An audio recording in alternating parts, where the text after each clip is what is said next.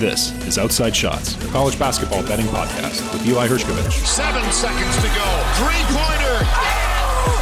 Hutchins! Double order! And Scott Phillips.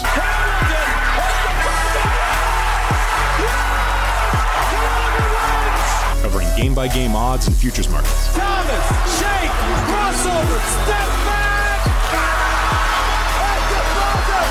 Cold-blooded! It's Outside Shots, presented by The Lines. This is Outside Shots, the college hoops podcast for betting underdogs on a nightly basis, where we discuss how in the world Gonzaga blows a 7-point lead with a minute 40 left against Baylor, and of course breaking down everything else you need to know on the college basketball odds board, presented by thelines.com. If you're listening on Apple Podcasts, subscribe and leave a 5-star review, and you'll have a chance to win an Amazon gift card for $25. And if you're watching on YouTube, give the video a thumbs up, subscribe, ring the bell to get notifications whenever a new episode is up. And The Lines is also giving away a $25 Amazon gift card in our daily college basketball pick'em contest. For more details, head over to play.thelines.com. You can follow me on Twitter at Eli Hershkovich, and you can follow Scott Phillips, my co-host, on Twitter at Phillips Hoops. Follow The Lines on Twitter at The Lines US. Scott, how we doing after a fun college basketball weekend? Yeah, it was great to see the ACC Big Ten Challenge. We got to see some conference openers and some shocking results already, including, Northwestern and Chris Collins, your boy, going into East Lansing and getting a win. What is happening here? But that's what you get this season so far. We're going to talk about that a little bit in terms of the futures outlooks for some of these teams, but there really is no clear-cut juggernaut favorite right now. And a lot of these preseason favorites have slipped a little bit since we started episode 1, and we're going to touch on a lot of those numbers and where they might stand going forward. But yeah, the big takeaway for me so far this season is we're not really seeing a clear-cut favorite. This isn't a Baylor-Gonzaga scenario from 2 years ago where they were head and shoulders above the rest of college basketball. And there's a lot of major question marks with a lot of the best teams in the country. Yeah, and that's pretty much what you said on the first podcast. That's what we touched on our preseason podcast. It felt like it was going back to late October for us, or early November, because you look at the national title futures odds board, which you could find over at thelines.com under March Madness odds. Houston is the favorite at around plus 600, plus 700, as high as plus 750 over at DraftKings. Then Texas, which opened the season around plus 2,500, so 25 to 1-ish, sitting around 10, 12 to 1. Then it's Kentucky, Baylor, Arizona, which was higher on the odds board when you go back to the preseason. Gonzaga, which was one of the favorites to win it all going back to the beginning of the season so far. Purdue is after Gonzaga, so both teams around 20 to 1. UConn also in the mix, along with Virginia. So let's start off with the teams that have sunk a bit, because to your point, that's the most interesting storyline to begin the season. Is you had a North Carolina near the top of the odds board, favorite at some of the books, priced around 9 or 10 to 1 to win it all. And they struggled mightily this last week after losing a couple games in the PK 85. UNC loses to Indiana on the road. They lose to Virginia Tech without Armando Bacot, and they're shooting 29.3% from behind the arc, Scott. Now, you think about that percentage, and that's kind of where I want to start with the Tar Heels, because you would expect that number to regress positively. And you would expect also Shot Quality, which is one of our sponsors on the show. And if you head over to shotqualitybets.com, it's your home for smarter basketball betting models. The Shot Quality betting model makes projections based on expected scores, eliminating variability and increasing predictive accuracy. Ready to win more bets? Head over to shotqualitybets.com today. So that 3-point percentage for North Carolina, just under 30%. Shot quality, so in terms of the quality of looks that North Carolina is getting from behind the arc, they only have that number around 30%. So it's not like North Carolina is missing open looks, which shot quality typically matches the eye test. And we touched on this a lot to begin the season. Without Brady Manek, North Carolina doesn't have a contested shot maker. And without Armando Bacot on the floor like we saw against Virginia Tech, they don't really have, or they clearly don't have a big when teams hedge on those ball screens to dominate in the pick and roll. So for a team that runs a lot of pick and roll, for a team that runs a lot of isolation sets, it's not going so well. And I don't think it's going to get much better. No, they're relying on guys to finish themselves and to make pro caliber plays. And with Armando Bacot being hurt for these last couple games and them not being 100%, really exposing a lot of weaknesses, Eli. You mentioned that three-point shooting, how bad it's been. To me, the number that's really jarring is they're one of the teams that's last in the country at assists to field goals made. They're just not moving the ball. They're not trusting each other. They're not running offense except for, trying to play some hero ball and going at it themselves. And sometimes you need that sort of thing. We saw Caleb Love have some takeover spots in the 4-OT game against Alabama. Sometimes you need to have your studs just break guys off the dribble and make plays. But, again, we talked about the lack of the depth pieces early in the season and how those guys haven't really developed besides for Seth Trimble and DeMarco Dunn. You're not really seeing a lot. Puff Johnson is, filling a role as well. But, this is a really short bench. They've already experienced an injury issue with Bacot. They're not playing well together when everybody is on the floor. This is a trouble spot for the Tar Heels, particularly when you look at their schedule and the lack of quality opponents that they have going down the line. You start to talk about their long-term outlook and their seeding projection for the NCAA tournament.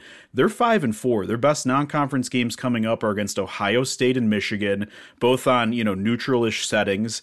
You have obviously Virginia and Duke during ACC play, but the rest of the ACC looks very weak outside of Miami. Maybe an NC State gets intriguing in the middle, but they're running out of opportunities for quality wins and to push themselves into a top 4 seeding position. So, if you're looking for a futures outlook, I'm definitely holding and not putting anything on North Carolina at this current time. They could dip more in value, and you could see that happen. But to me, I don't love where their seeding is going to be at in March, given what we've seen so far. The only win that they got at the PK was against Portland. Right.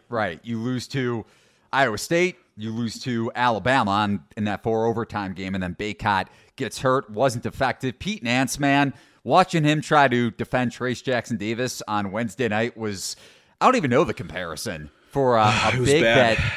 It was bad. Yeah. And it was almost as bad as Brady Manick trying to defend David McCormick in the national title game for UNC. Granted, that's because Bacot got hurt. So now you're putting, again, Pete Nance is a fine player, but you made a great point. Yeah. And I want to, as we keep rolling along here on the odds board, just last thing on UNC, Pete Nance was the guy at Northwestern. He's a fine player, but he's not as much of a consistent threat from three, especially when you consider how many contested threes Manick made for this team to bail them out on some isolation sets when Caleb Love couldn't break you down off the dribble, when RJ Davis couldn't break the opposition down off the dribble, and he wasn't hitting pull-up shots with under 5 seconds to go on the shot clock. So UNC is around 25, 26-1, as high as 26-1 to win it all.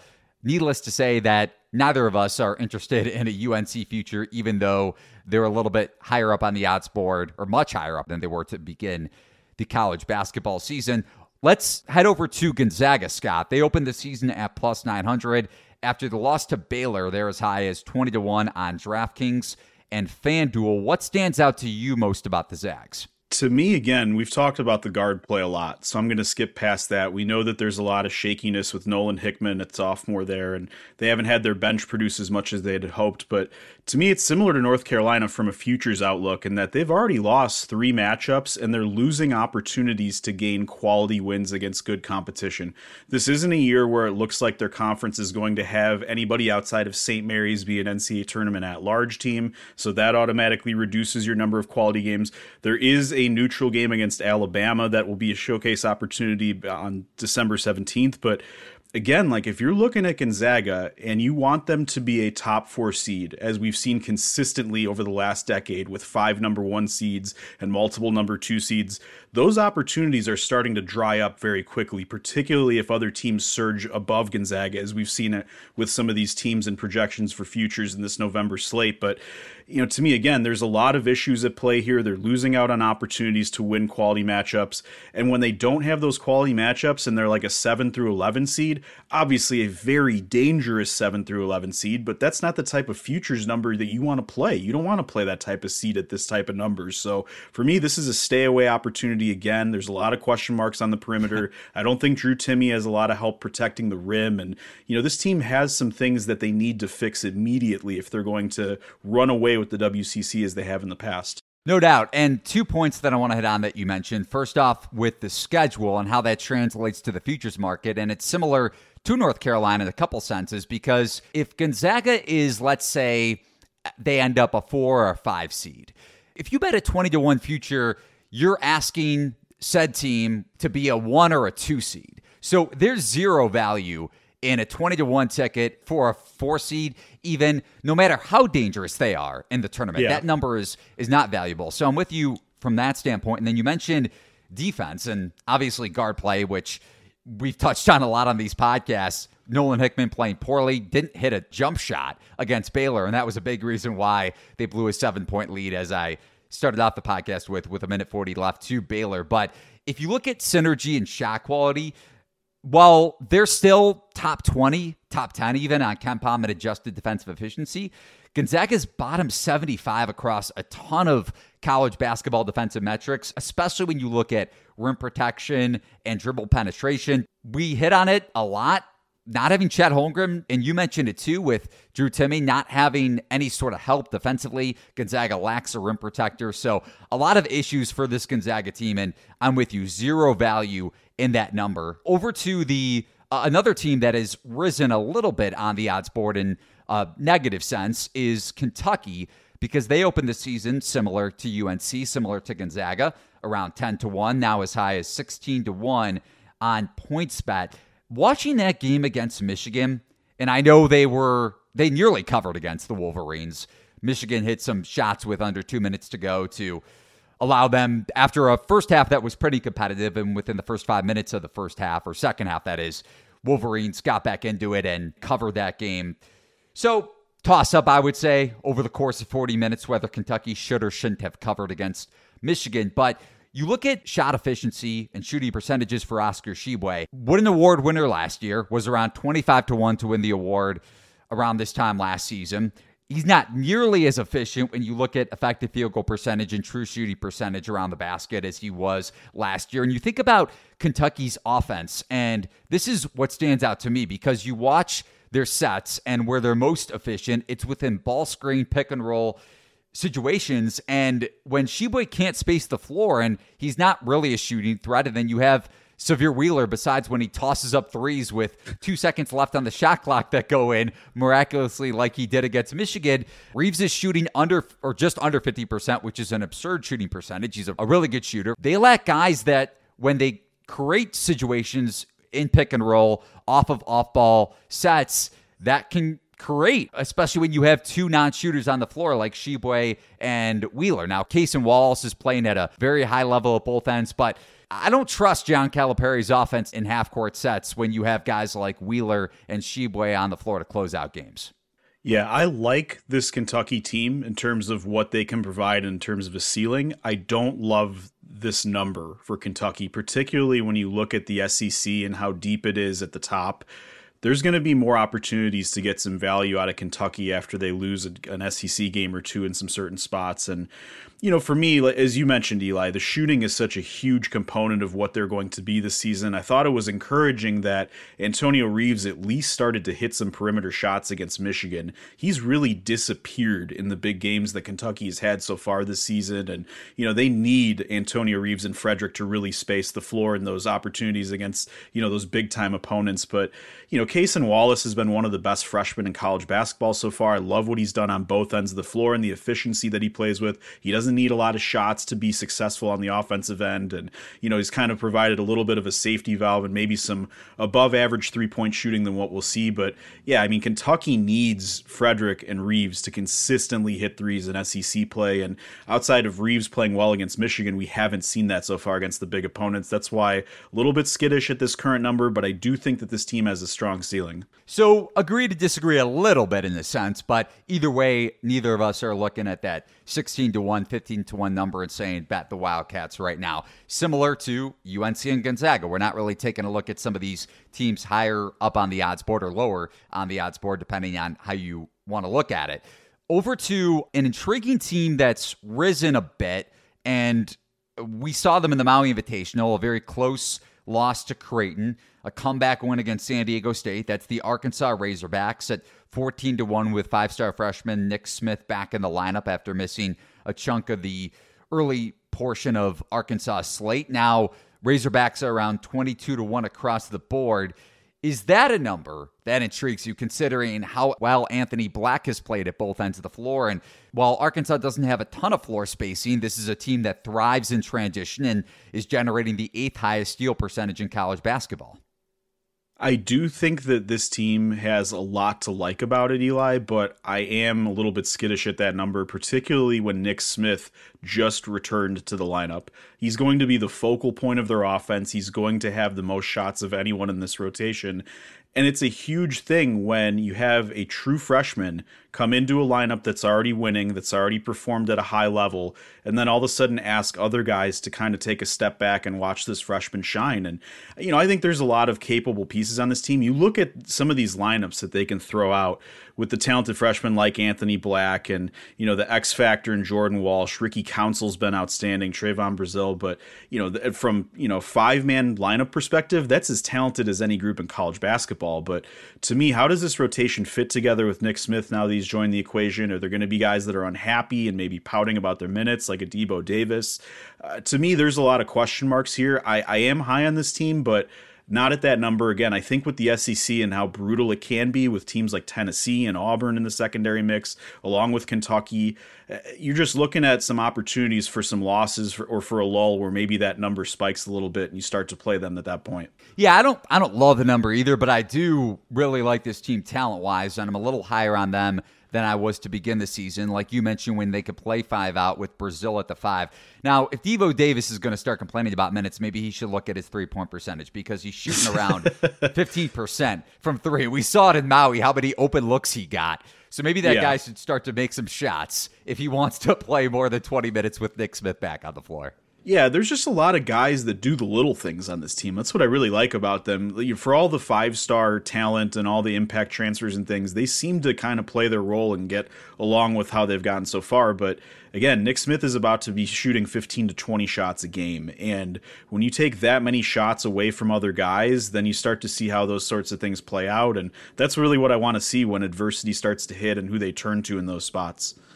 Yeah, when you look at their schedule, the Oklahoma game on Saturday, I'm not touching. I know there weren't a ton of returning pieces from that team that lost to the Sooners last season, but a little bit of a revenge spot going back to last year between Arkansas and Oklahoma, and they play on Saturday. We're not going to hit on that game when we look at some games for later in the week, but a note there with the Hogs losing by double digits last year to the Sooners, not really a game I'm interested in touching, and not really much of a challenge left on this non-conference schedule, like you said, Scott, before we get into SEC play for the Razorbacks.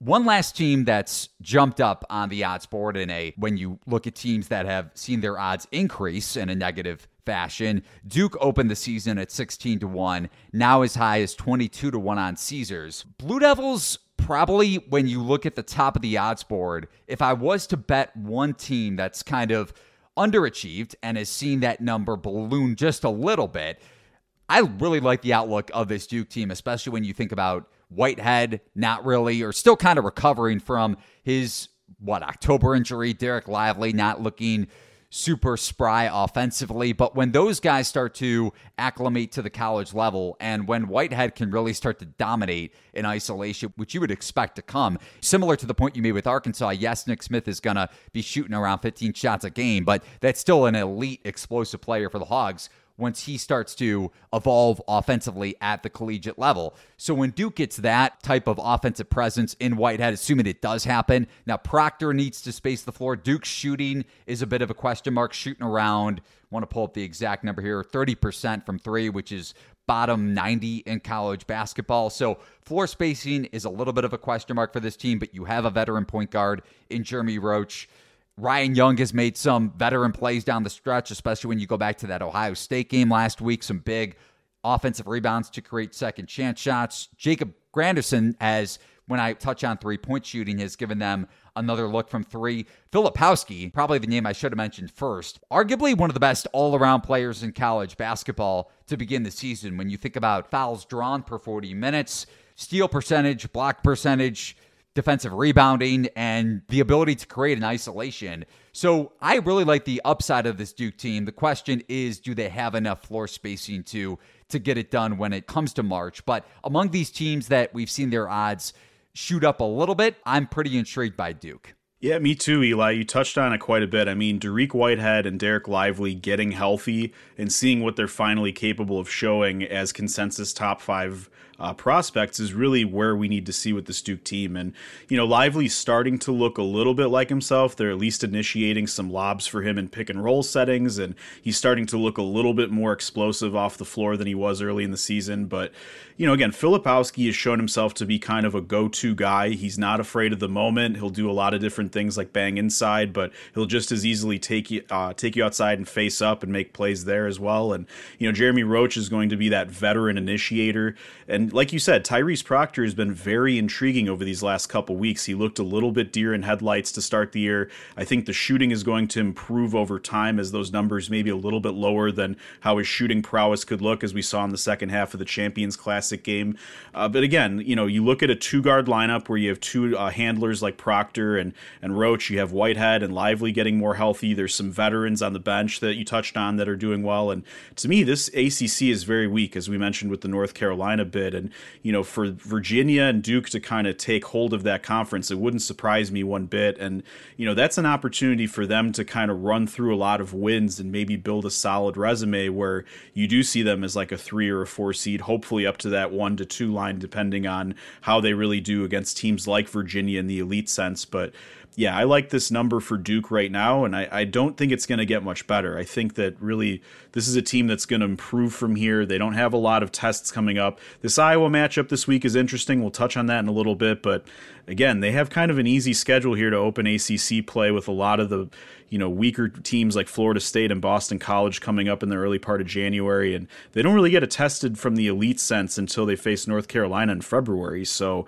there's time to acclimate and get Whitehead and Lively involved, and I think that this team has a lot of upside. So among these teams that we've hit on so far, it seems like Duke is the consensus one that if there was one to invest in, I don't think either of us are going to do it, but if there was one team to take a shot at in terms of the odds increasing over the first month of the college basketball season, Duke would be it.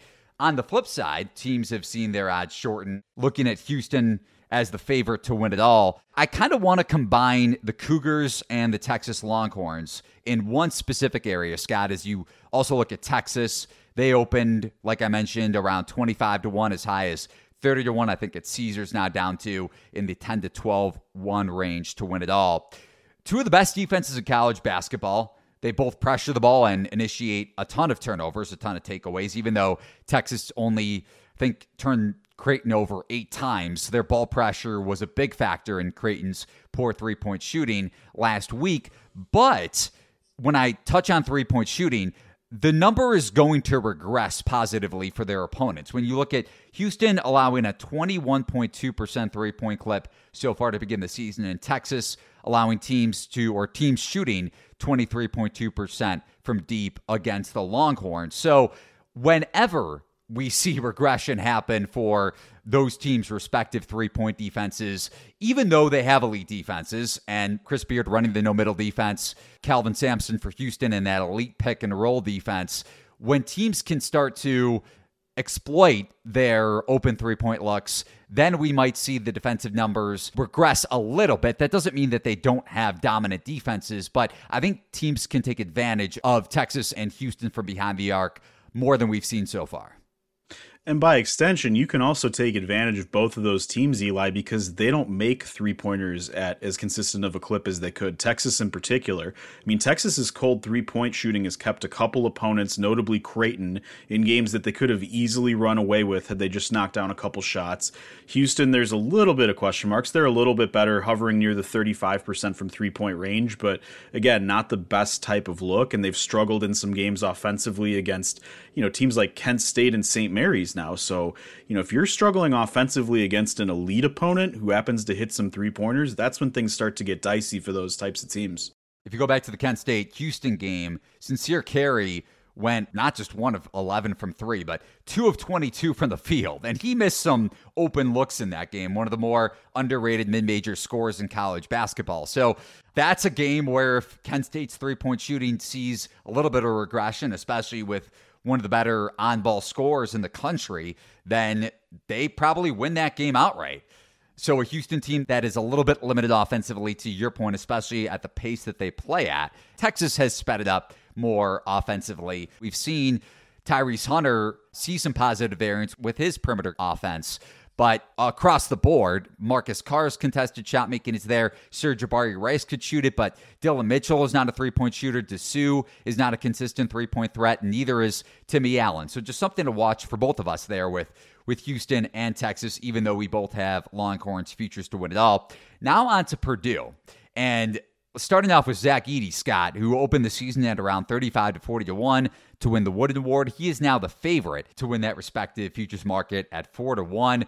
What sticks out to you with the Boilermakers sitting at around 18 to 1 after opening the season in the 60 to 1 range? Is Purdue legitimate to you? The story is obviously Zach Edey. I mean, like you said, the odds rise from 35-40 to now 4 to 1 says it all. But to me, the freshman guards continue to be the key for why Purdue is an 8-0 team as opposed to having a dominant center and losing a game or two. Fletcher Lawyer's been outstanding. Braden Smith has played way above the level that many expected him to play coming out of high school. And there's just a lot of really quality role players on this team who understand how to play around quality big men. Whether they played before with Travion Williams or whether they're playing with Edey in practice, they just know what it takes to space around them to get their big guys touches. And with Edey being as potent as he's been, particularly, making 9 out of 10 free throws against Minnesota, I mean, when you have a 7'4" guy that finishes through contact and also makes the free throw, and you can't do a hack-a-zack strategy, that's really, really tough to stop. And, there's still some question marks for this Purdue team in terms of that freshman backcourt. I mean, the Big Ten is going to be ruthless against a freshman backcourt, particularly on the road. But, when you have that safety valve and Edey in the middle and you have other shooters around you, there's a lot to like here. And, again, I don't love the 18 number right now, but again, this is a team to keep an eye on in terms of the Big Ten race as a whole, in terms of their potential seeding throughout the year. I think their seed is going to be pretty strong. You look at how good the Big Ten is, as long as they don't hit some sort of rock bottom stretch and end up around 500 in conference play, the numbers that they're going to get from their Big Ten conference schedule as opposed to maybe the ACC or some of these other leagues is going to only help them in the end. So I think they're a top 4 seed given their 8-0 start, as long as they don't really have a terrible stretch. And again, when you look at some of those other numbers down the board, I played them at 70 to 1 at a small unit. That's the type of number I love, but the 18, again, it could go lower if you see some Big Ten losses for Purdue early here. Yeah, and one note that we had on our preseason podcast, Scott, and it's similar to Houston and Texas, Zach Edey in drop coverage, because Purdue's allowing a 25.3% three-point percentage to their opponents. So when teams can space out the Boilermakers, when teams can space out Zach Edey and make him guard 1 through 5, it's going to be tough for Purdue to have a big on the floor like that is not an agile defender, especially around the perimeter. It's similar to what I saw last year with UConn, and Sonogo has lost weight and has gotten a lot quicker in his ball screen coverage, and Edey is not that. And you also made the point about his ability to draw contact and get to the line and make free throws. He has the 11th most fouls drawn per 40 minutes. So his ability to get to the line and finish around the rim at a super efficient rate, maybe we see a little bit of a regression in that category. But if Purdue faces a team that could space you out, that's where I'm most intrigued. Over to the UConn Huskies, Scott, which opened the season around 80 to 1. They're now in the 20 to 1 range, as low as 16 to 1 if you head over to thelines.com and check out the national title futures odds board. You look at KenPom and adjusted offensive efficiency and adjusted defensive efficiency. The Huskies are the only team in college basketball with a top 10 adjusted offense and a top 10 adjusted defense, and that's, again, efficiency per KenPom. You have arguably 3 NBA players in Adama Sanogo, Jordan Hawkins, and Andre Jackson. So when you think about a team making a leap from the preseason expectations, like we've seen so far with the Huskies, when you have 3 players like that have made the leap that Sanogo has with his passing and his ability to space the floor more efficiently, offensively, that is. And Hawkins has taken a jump offensively, especially with his efficiency from behind the arc. And Andre Jackson looks healthier, and he's in the lineup now. I think he had something like 11, 8, and 6 against Oklahoma State, so one of the better all-around players in the country. And small sample size, yes, but you mentioned this with one team earlier, with UNC, I think it was, with assist rate. UConn has the 9th highest assist percentage in college basketball while allowing the 11th lowest assist percentage of the country. So they're forcing teams to isolate, and their passing has been tremendous so far, having a bunch of unselfish guys, even though you have a dominant low post presence like Sanogo. Yeah, I mean, to me, what makes UConn even more fascinating, Eli, is they've had guys like Andre Jackson and Jordan Hawkins who have missed time and had to kind of figure out where their standing is in the rotation and the lineup, and other guys have just stepped up cleanly and made plays, whether it was Tristan Newton in the PK85 or Donovan Clingan off the bench winning the MVP of that event. I mean, there are so many pieces that are capable of doing things for this team, and with Sanogo having so much help this year, whether it's Clingan directly backing him up or Jordan Hawkins, the revelation that he's been spacing the floor, I mean, there's a lot to like about this team. To me, after the week that Creighton just had, where some of their issues got exposed a little bit, I think you have to look at UConn as a clear-cut favorite in the Big East right now, given Villanova's struggles. They're going to have ample opportunities to win a lot of quality games going forward because the Big East top to bottom is rather strong from a numbers perspective. So, I love this opportunity for this UConn team to get a really high-quality seed, especially if you got them at a 66-1 like Eli did earlier this year. And again, I think that this team has a very high ceiling, and defensively they put it on you. Offensively, they can get you in a number of different ways, as long as they're able to limit turnovers, which is the one kind of concern that I've seen from them so far. They can have some shaky ball handling and throw away some possessions, but other than that, I mean, they share the ball. They're hitting shots. They've got a dominant big man or two. There's a lot to like about Dan Hurley's team right now. Yeah, Newton had some turnover issues, to your point, against Iowa State in that ball pressure. So something to watch, like we mentioned last week. And to your point about Creighton, let's just head over to the Big East in general with the Blue Jays. They opened the season around 25-1, now in the 20-1 range pretty much at every sports book, maybe 122-1 out there. So I asked you this last week, and I'll ask you again. Are you concerned with Creighton a little more so, and you just touched on it, with their struggles against Nebraska, 3-point shooting against Texas, 14 of 67 from 3 in their last 2 games? Doesn't mean that they won't get any sort of regression, but they were bottom 65 in college basketball and 3-point shooting last year.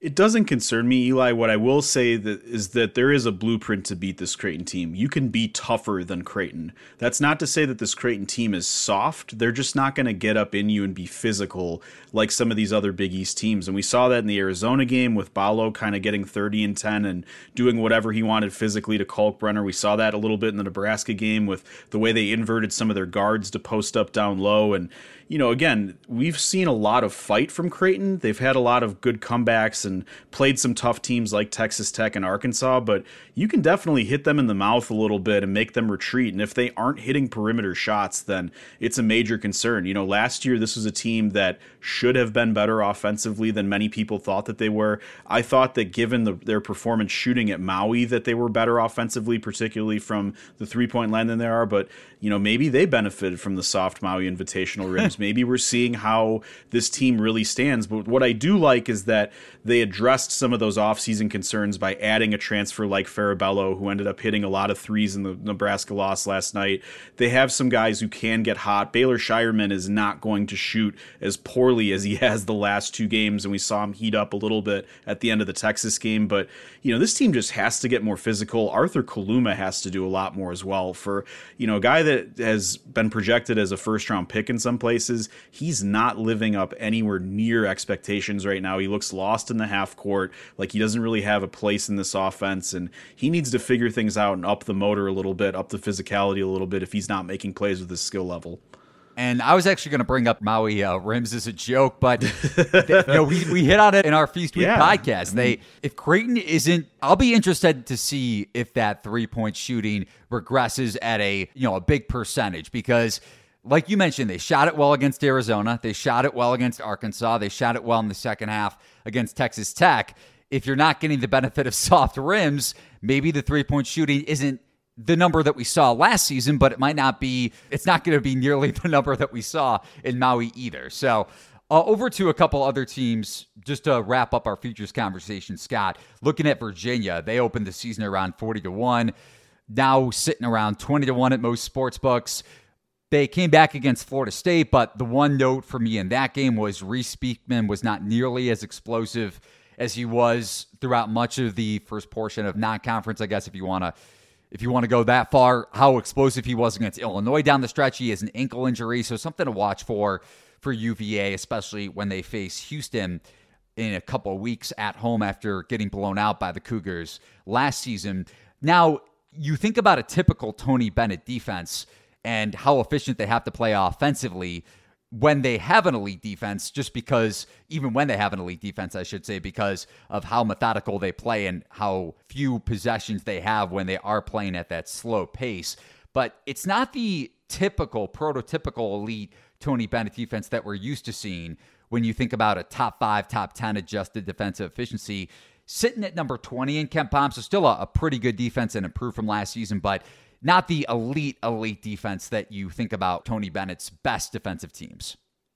No, definitely not, Eli. They're not going to suffocate you like a Houston. They're not going to take the ball away from you at a high rate like a Texas. But the thing that I do like about this Virginia team is when they are principled in their pace and they're playing slow and they're making teams play to them, that offense is way more explosive than we've seen in the past. And we saw that in particular in the Michigan game. They're trailing by 11 at halftime. They make up that ground by the first 4-minute clip of the second half. And that's just something we haven't seen from a lot of Virginia teams in the past, that ability to hang, 15 points in a 4-minute stretch. And, a little bit of 3-point regression from that hot start to the season, that is something to monitor. I think, like you said, Eli, in part because Beekman is not quite as explosive right now, dealing with a little bit of injury. But I love what I've seen from this team in terms of the resilience, in terms of getting the shots that they want and playing at the pace that they like to play at. And as long as Beekman is healthy, he gives you that clear out explosiveness that, again, Virginia hasn't necessarily had in some of their past teams. And the offensive upside coupled with a still steady defense is what makes me like them for long term.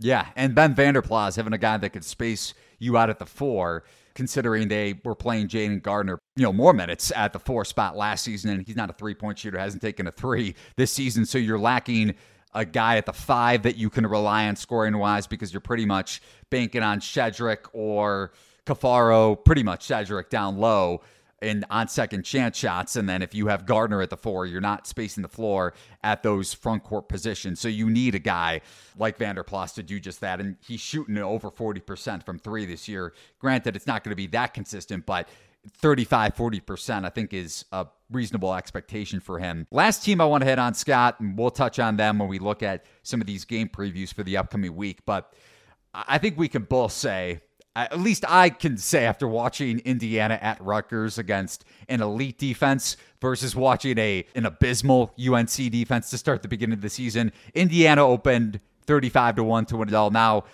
20-1 at some sports books, 25-1 as well. I would not buy any stock in the Hoosiers winning it all.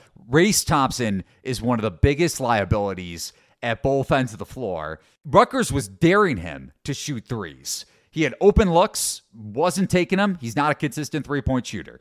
We saw it against UNC with Pete Nance, attacking him defensively. We saw some 3-point shooting regression. Now, granted, Hood Schifino didn't play in that Rutgers game, but Rutgers punched them in the mouth. And for much of the game, Indiana had no answer. Jackson Davis and Xavier Johnson combined for 10 turnovers.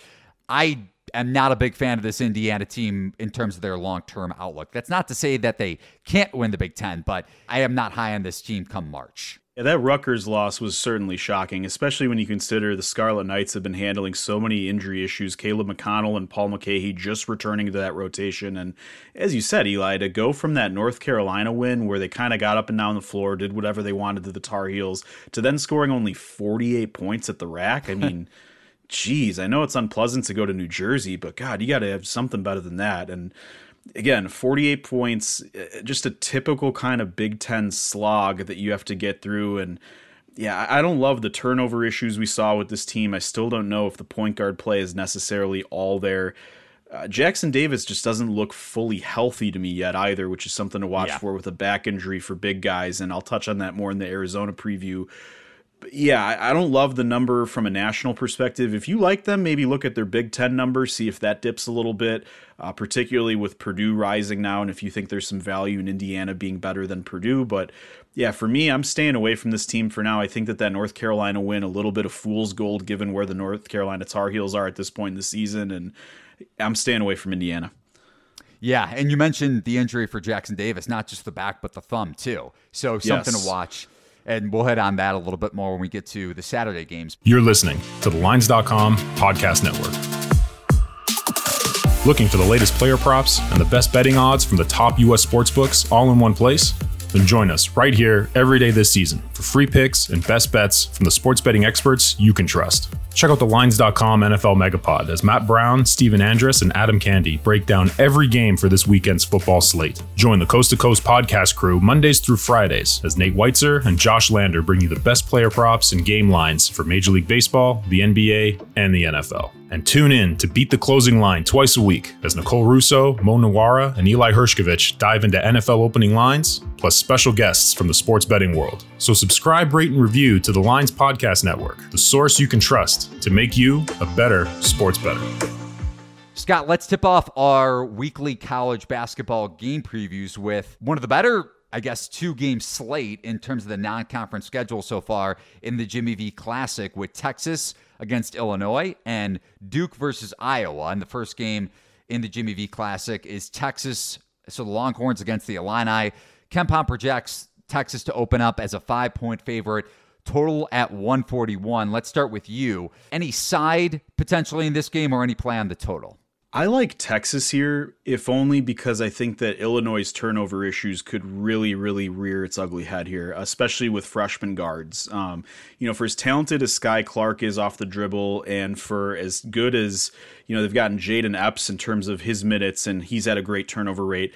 It's a different animal when you're facing a defense like Chris Beard's Texas team this year. They have athletes all over the floor. They're going to force a lot of different looks at you, and for me, that freshman backcourt going against Marcus Carr and Tyrese Hunter is a major cause for concern. And now, the thing I do like about Illinois is they are running more offense out of Coleman Hawkins. He's kind of got that Joakim Noah type of, look to him where they can initiate offense from him out of the high post, and he does a lot of different things and spaces the floors. So, I think this team goes as, their stars go. If Hawkins is hitting shots and he's initiating offense, if Terrence Shannon is, scoring 20 to 25, they can really get rolling. But to me, I have a lot of concerns about Illinois in this particular matchup with the point guard play and the potential to really have a high turnover issue leading to Texas runouts. But, that being said, I think Illinois is getting a lot from RJ Melendez lately. I think that Matthew Mayer is going to eventually figure it out. And, Dane Dainja, for his physicality and the brutishness of which he plays on the interior, could give Texas a little bit of a matchup issue because they haven't necessarily faced a physical big man like Dainja so far. Yeah, and you mentioned, just going back to your initial point with Illinois turnovers, definitely a concern. Bottom 110 in turnover percentage across college basketball, and Texas with the 11th highest takeaway rate percentage in Division I. So not a good matchup for Illinois with their turnover issues. But you mentioned this with Coleman Hawkins and their ability to space out this no-middle defense. That's, again, allowing a 23% three-point percentage, which is going to see regression at some point. If Illinois can hit shots, if Coleman Hawkins can space the floor, if Matthew Mayer can give them, if Brad Underwood is going to play him more than 15 minutes, and if Mayer can give them any sort of floor spacing, I do think Illinois has a shot to cover the 5, and I think I'm going to end up on the Illini if this number is around 4.5, 5, just based on natural three-point shooting regression happening to Texas's defense. Total 141 with an up-tempo pace from both teams. Maybe you look at the over if you do get that regression from Illinois. But then again, if Texas isn't hitting outside shots, and I don't know if we're going to see the regression that we might see from Illinois against Texas's defense, because there aren't a ton of three-point shooters on this Texas team, especially at the 4 and the 5 spot. So might be on opposite sides there, depending on where this number opens at, Scott. But over to the second leg of the Jimmy V Classic, Duke a 1-point favorite against Iowa, projected on KenPom, total of 147. Similar to Texas, Duke allowing a 26.7% three-point shooting clip from the opposition. Chris Murray outside of him, and he's shooting over 40%. I'm not saying that three-point rate percentage is going to regress a ton, but I think he could be around a 37, 38% three-point shooter. He's got that very similar frame to his brother last season, Keegan Murray, and he's having the breakout season that we hit on our preseason podcast. But Iowa overall isn't an elite three-point shooting team to kind of take away the regression that could occur to this Duke defense. And also Duke has a big size advantage down low with Derek Lively and Filipowski if they're able to create second chance shots and just in isolation against these Iowa bigs. Yeah, to me, that offensive rebounding rate stands out to me. Duke is second in the country at 41% of their misses, and they're going to have that major size advantage on the interior here. That's not to say Iowa doesn't have capable bigs, but if Lively is getting healthy and Filipowski is a 7-footer alongside him, you have a 6'8" guy like Mitchell on the wing and Whitehead at guard that can help, get rebounds as well. If they're missing shots like they have been, which I think their three-point shooting will improve, they're still able to clean it up. And Iowa's not necessarily keeping teams off of the offensive glass on the other end of things. I worry about Chris Murray. He's been great in some games. He's been average in one or two as well. Great performance against Georgia Tech. But when you're facing NBA caliber wings, are we going to still see another 30 and 20 performance? I don't necessarily think so. So for me, I like Duke in a close one here. I think Iowa can hit some shots and make this one interesting, but I think they are able to limit Chris Murray in terms of their athleticism and their length. I don't love Iowa's guard play here and their inability to really consistently space the floor. And to me, I think Duke gets healthier and they get more intriguing. And as long as, Lively is starting to catch lobs and showing himself to be a threat, which he has, then Iowa's going to have a tough time stopping them on the interior. Yeah, and we saw it against TCU. And it's not to say Duke is an elite defense, but when you face length and when you face a physical defense like we saw with the Horned Frogs, who were without one of their bigs in that game when TCU beat Iowa by double digits on Thanksgiving weekend. So Iowa's not fared well against physical teams, and Duke, while they haven't necessarily reached their ceiling at both ends of the floor, they have, like you said, a lot of length up front of the front court with Lively and Filipowski. One last note on that Texas-Illinois game is it is a Terrence Shannon Jr. revenge game, but against his former coach and Chris Beard, maybe something to watch for in terms of potentially suffering a little bit of a head injury at the tail end of that Maryland game. I think he'll still play, but just something to monitor in terms of his status. I think Shannon goes off against that no-middle defense, especially if Illinois is able to get up and down in transition. I'm not as bullish on Shannon in big games as you are. I think he's had a tendency to disappear against great opponents over the years. So, again, he's been a Wooden Award top 10 candidate all year. So he's proven me wrong in some regards, but I still want to see it in every single big game, not just some big games. Over to one last game on Tuesday. Maryland, a 1-point favorite projected on KenPom, total of 127 at Wisconsin. After Wisconsin won at Marquette over the weekend, I don't think we're going to get a ton of value at home with the Badgers. Maryland allowing a 26% three-point clip, so maybe similar to Texas, similar to Duke. Maybe you get some three-point shooting regression against a red-hot Wisconsin three-point shooting team. But the question is, how long do Essegian and Hepburn and Klesmith, Wofford transfer, how long do those guys shoot at these absurd three-point shooting rates? Essegian is shooting 50% from three. Hepburn, 47.5% from deep. Klesmith, 40% from three. And when you think about this Maryland offense that has taken a major leap under Kevin Willard, granted, Tyler Wall against Donta Scott is a good defensive matchup for Wisconsin, I think. And overall, Maryland's post defense, I think, can match up against Crowell and Wall down low. So maybe it negates both teams' strength up front. It's just a matter of if Wisconsin shoots at that sort of efficiency. I'm not willing to bet on it, but you got to give a home court edge to the Badgers as well. I don't love the number on this either way, Eli. I think Maryland has too many question marks facing an elite defensive front court that Wisconsin can bring and slowing down Scott. To me, I'm eyeing the under potentially here. It's 127, I think, for KenPom. You're looking at two teams that can really defend, that can really get up in you and be physical. It's an early conference matchup. Shooting regression, as you mentioned, with Wisconsin is bound to happen with some of these guys like Chucky Hepburn. This could be an ugly game. That's all I'm going to say. And I'm not going to take a side here in terms of a spread, but I might be taking the under here. No, it's an intriguing look, especially if Wisconsin can control the pace. Over to Wednesday's slate, UConn a 6-point favorite against Florida, total of 148. One injury note to watch for is Kyle Lofton, who has missed the last couple games with a back injury. If Lofton doesn't play and you only have one reliable ball handler against a UConn team that is turning the opposition over at a top 40 rate across Division I, we saw that issue pop up against West Virginia in the final game of Florida's Thanksgiving tournament slate.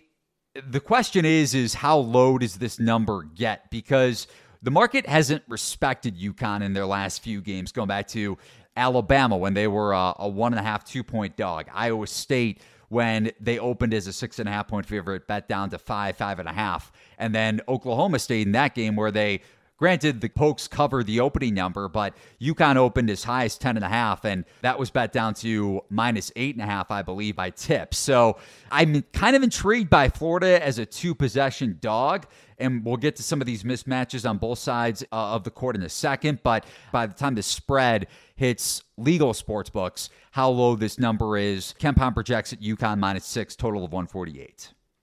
Yeah, if UConn is able to get that number to 5 or under 2 possessions, then I look at UConn here because I think they can slow down Colin Castleton with the too big look that they can throw at him.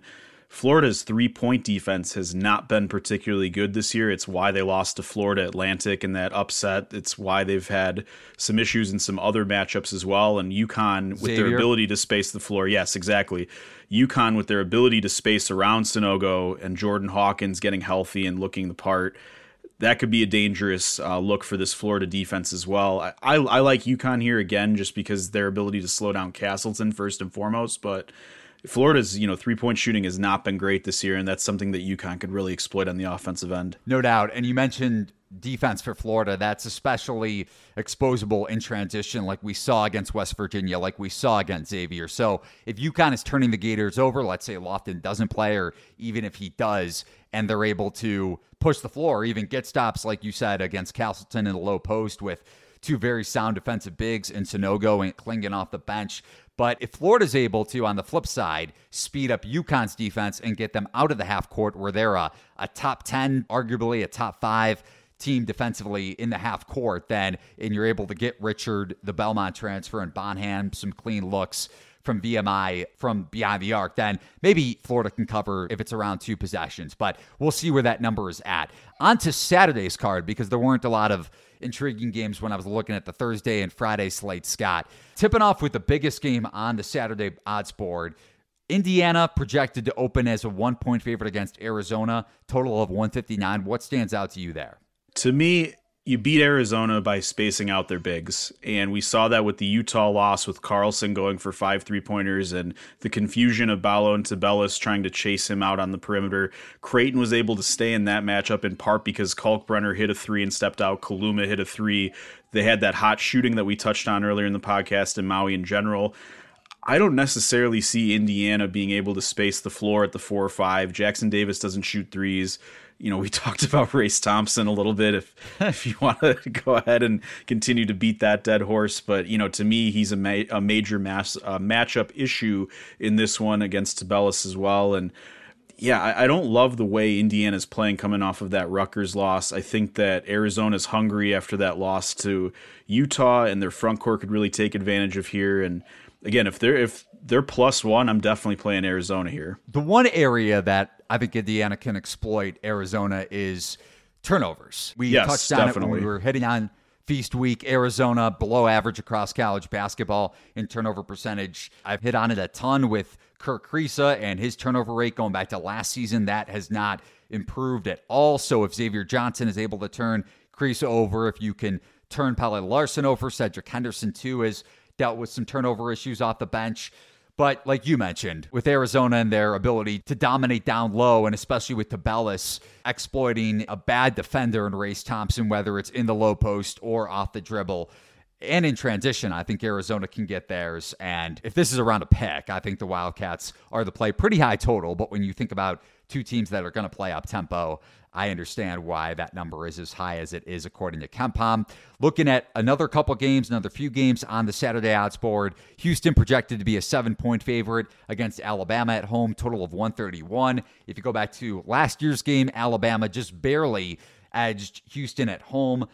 Questionable non-goaltending call at the end on a last-second shot by Fabian White, which allowed Alabama to eke past the Cougars. But this line is a little bit higher after last year's line was Alabama -3, -3.5. The Cougars are projected to be, again, a 7-point favorite. Any sort of player lean here for you, Scott? For me, it's all about the turnover issues for Alabama. We've touched on this before in terms of their ceiling and what we're going to see out of guys like Mark Spears in terms of limiting turnovers. But I like Houston's ability to get out and pressure. What does scare me here is I think that Brandon Miller can shoot over the top a little bit. There's not a lot of size on this Houston matchup. We're going to get a fun, NBA draft matchup with Jarris Walker and Brandon Miller here, two potential lottery picks. But for me, I think Houston forces a lot of turnovers here. They're bulldogs on that end of the floor. They're getting more offensive production from Juwan Roberts now down low to kind of supplement some of the off shooting nights. And, for me, I think that the turnovers really is the key here. Yeah, and just to contextualize that, Houston forcing the 18th highest turnover rate across college basketball. Alabama with a bottom 70 turnover percentage offensively. So if Houston's able to disrupt against Marcus Sears and against Javon Quinterly, who is turning the ball over at an extremely high rate like we've seen in his collegiate career, then Alabama's offense will struggle. But like I had on at the beginning of the podcast when I was talking about three-point regression, especially on the defensive end, Houston allowing opponents to shoot 21.1% from deep against an Alabama team that could space the floor. Regression could happen. And if this line is around 7.5, and with the way the market is overvaluing Houston to an extent because of that size issue and getting spaced out against a team like Alabama could allow the Tide to hang within a few possessions with a guy like Brandon Miller. And even though Sears is having those turnover issues, he's shooting the ball at an extremely efficient rate. And that goes back to his Ohio days too. So not any sort of an anomaly there. I might end up on Alabama if this is around 7.5, but turnover is definitely a concern. Another game that you wouldn't expect to be talking about, or at least I wasn't planning on talking about when I was looking over the schedule to begin the season, but because of Mizzou's undefeated start, it's an intriguing matchup in that sense. Kansas, in a former Big 12 rivalry game, a 3-point favorite projected to be, at least on KenPom, on the road at Mizzou, total of 157. Anything for you there, Scott? Kansas has really stood out to me this past week. Didn't necessarily play the toughest of competition, but putting up 90 points on Seton Hall, shooting over 60% from the field and hitting over 40% three-point range. That's the type of offense and performance that you want to see out of a Bill Self team. And to me, this Missouri team doesn't have a lot of bigs that can really exploit Kansas down low, as we talked about with some of the Duke preview and some of the weaknesses Kansas might have as a small ball team. Again, I think it's going to be a raucous atmosphere. I mean, you talk about these, Missouri-Kansas Big 8 battles and it being one of the best rivalries that got taken away in college basketball. So that's going to be a ton of fun. I love the way that this Missouri defense forces turnovers. You look at Dennis Gates and the waves of athletes that he helped that Leonard Hamilton Florida State system throw at you. We're seeing some of those turnover issues start to come to fruition with Missouri as well. And with a Kansas team that's only top 90 in turnover percentage, that's something to watch for. But, Joe Yusufu has really stepped up for Bobby Pettiford off the bench for the Jayhawks. He's given a lot of really nice minutes behind DeJuan Harris. Jalen Wilson is still playing like a Wooden Award contender. And there's more comfort level with secondary guys like Kevin McCullough in this offense now after maybe some first week jitters where they weren't necessarily competing as much and getting as many shots as they wanted. A couple notes for me on this game. If you're betting Mizzou, you're betting them at their peak market price. So you're not getting any sort of value if this line might open a little higher than the KenPom projection. It might open Kansas -4, -4.5, but I don't think you're getting a ton of market value on the Tigers at this point. You mentioned how Missouri can turn over opponents, and they're relying on that because their adjusted defensive efficiency is outside of the top 115 on KenPom. So when they can't force turnovers, their defense can get exposed like we saw against Wichita State last week, even though the Shockers blew that late lead. Kansas, though, with turnovers, if DeJuan Harris is in foul trouble, we saw it against Wisconsin and against Tennessee for that matter in the battle for Atlantis. They can have their fair share of turnover issues. So good point by you. That is something to watch for. But yeah, I'm not sold on this Missouri team. I don't think you're going to get any sort of value in the number. You mentioned Jalen Wilson, Grady Dick. I think Kansas can space out Missouri and exploit their ball screen, especially pick and roll defense, which is what Bill Self is known for. And Kansas probably wins this game by 2 or 3 possessions. I don't know if I'll have a bet on it just because of the situational spot with Missouri at home in a rivalry game, renewed rivalry game that is, but a little bit of a breakdown from us there. Now, last game I want to touch on here, Scott, is Purdue at Nebraska. No, I'm just kidding. I'm not gonna do that to you. I'm not gonna break down why I'm taking the Cornhuskers, even though I might if the number isn't inflated enough. We'll see on Saturday. You talked me out of Florida State, which I was very upset about after the Seminoles comfortably covered against Purdue last week. So I blame you for that. Xavier is a 2-point favorite, at least the projection is on KenPom, at Cincinnati in another rivalry game, total of 154. The one area that stands out to me, I know Xavier's offense has operated ultra efficiently so far to begin the season, but Xavier is shooting. We haven't hit on this a ton with teams that might regress with their three-point shooting offensively. Xavier is shooting 43% from 3. Now, they don't rely on three-pointers to an extreme rate, so it's not like their numbers are ballooned in terms of attempts, and the number automatically has to go down. But Soli Boom is shooting over 50% from 3. Colby Jones, Jack Nunge, Adam Kunkel all shooting over 40%. Xavier's defense is very exploitable, especially against a floor spacing offense, which Cincinnati has with DeJulius and Landers Nolley, the Memphis transfer. Davenport can space the floor and space out Zach Fremantle, who we've touched on is not a good defender. So, and you go back to last season, Cincinnati lost this game, the rivalry game against Xavier, by 20 points. So definitely motivation for the Bearcats. I think Cincinnati gets the job done at home, and I'll probably take the 2.5 in this spot. I'm not a fan of the Cincinnati team, Eli. I really like that DeJulius and Landers Nolley can get hot. We saw what happens when those two shot makers get rolling in the first half against Arizona of the Maui Invitational. But by extension, I think that you can really beat this team on the interior, and that's where Xavier can really take advantage here. You know, we're going to see them shoot worse than 43% from three-point range as the season wears on, Eli. I think you're totally right in that regard, but that doesn't mean that they can't exploit them on the interior with Nunge and Fremantle, and that's what I think can happen in this one. And I think that Xavier's been battle tested quite a bit already. They've had a lot of close losses where they just weren't able to get over the hump against elite teams. Cincinnati, by extension, has really not played all that well against elite teams, minus that strong half against Arizona. Ohio State blew them out. They, blew out Louisville, big deal. They played a Bryant team that was down to 6 players because of illness the other day. They just haven't really been battle tested yet, and when they have shaky players that are unproven, as good as Landers Nolley and David DeJulius can be, I just look to Xavier as the more comfortable pick here. I think that it can exploit them on the interior, and that's who I'll be looking at in this one if it's close to a 2-3 as we talked about with the KenPom line. All right, so potential another game that we might be on opposite sides on if it does end up coming to fruition with Illinois and Texas, and then Xavier and Cincinnati. So really fun podcast. I thought we gave you guys a lot of great information in the futures market, broke that one down thoroughly as we're a little under a month into the college basketball season, and then dove into 6, 7, 8. I can't do the quick math off the top of my head as I'm scrolling through my Google Doc, but we gave you a lot of game breakdowns for this week. And as we get closer to conference play in the college basketball season, we'll be giving you guys 2 episodes per week podcast-wise, and then doing a live show on Saturdays. Might have something in regards to a live show this Saturday. I'll release something on Twitter if we do end up doing that. Scott, any last words before we say our goodbyes on the podcast? Keep fading Louisville. This team is garbage. They've got another opportunity here with Florida State, with the line looking to be at 6 or so. Again, this Louisville team is in shambles right now. I just want to say that because it's fun to really root against them right now. Which is crazy to say about a Power 5 team. Yeah, they're 206. Their offense is 298.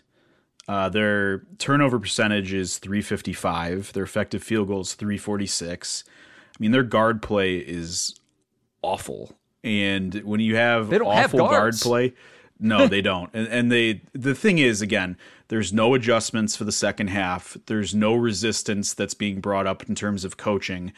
They're just getting exploited in every possible way so far. And, they're going to win some games eventually. They have Florida A&M and Lipscomb coming up. But, I mean, this is one of the worst high major teams I can remember in quite some time. And I don't think it gets better anytime soon. For Scott Phillips, at Phillips Hoops on Twitter, if Kenny Payne's listening to this podcast, you're probably going to get some hate mail, or maybe we'll get a 1-star review. So I'm going to have to allow you to take that one back next week if that happens. But you can follow The Lines on Twitter at The Lines US. Thanks as always for listening to Outside Shots, a presentation of TheLines.com.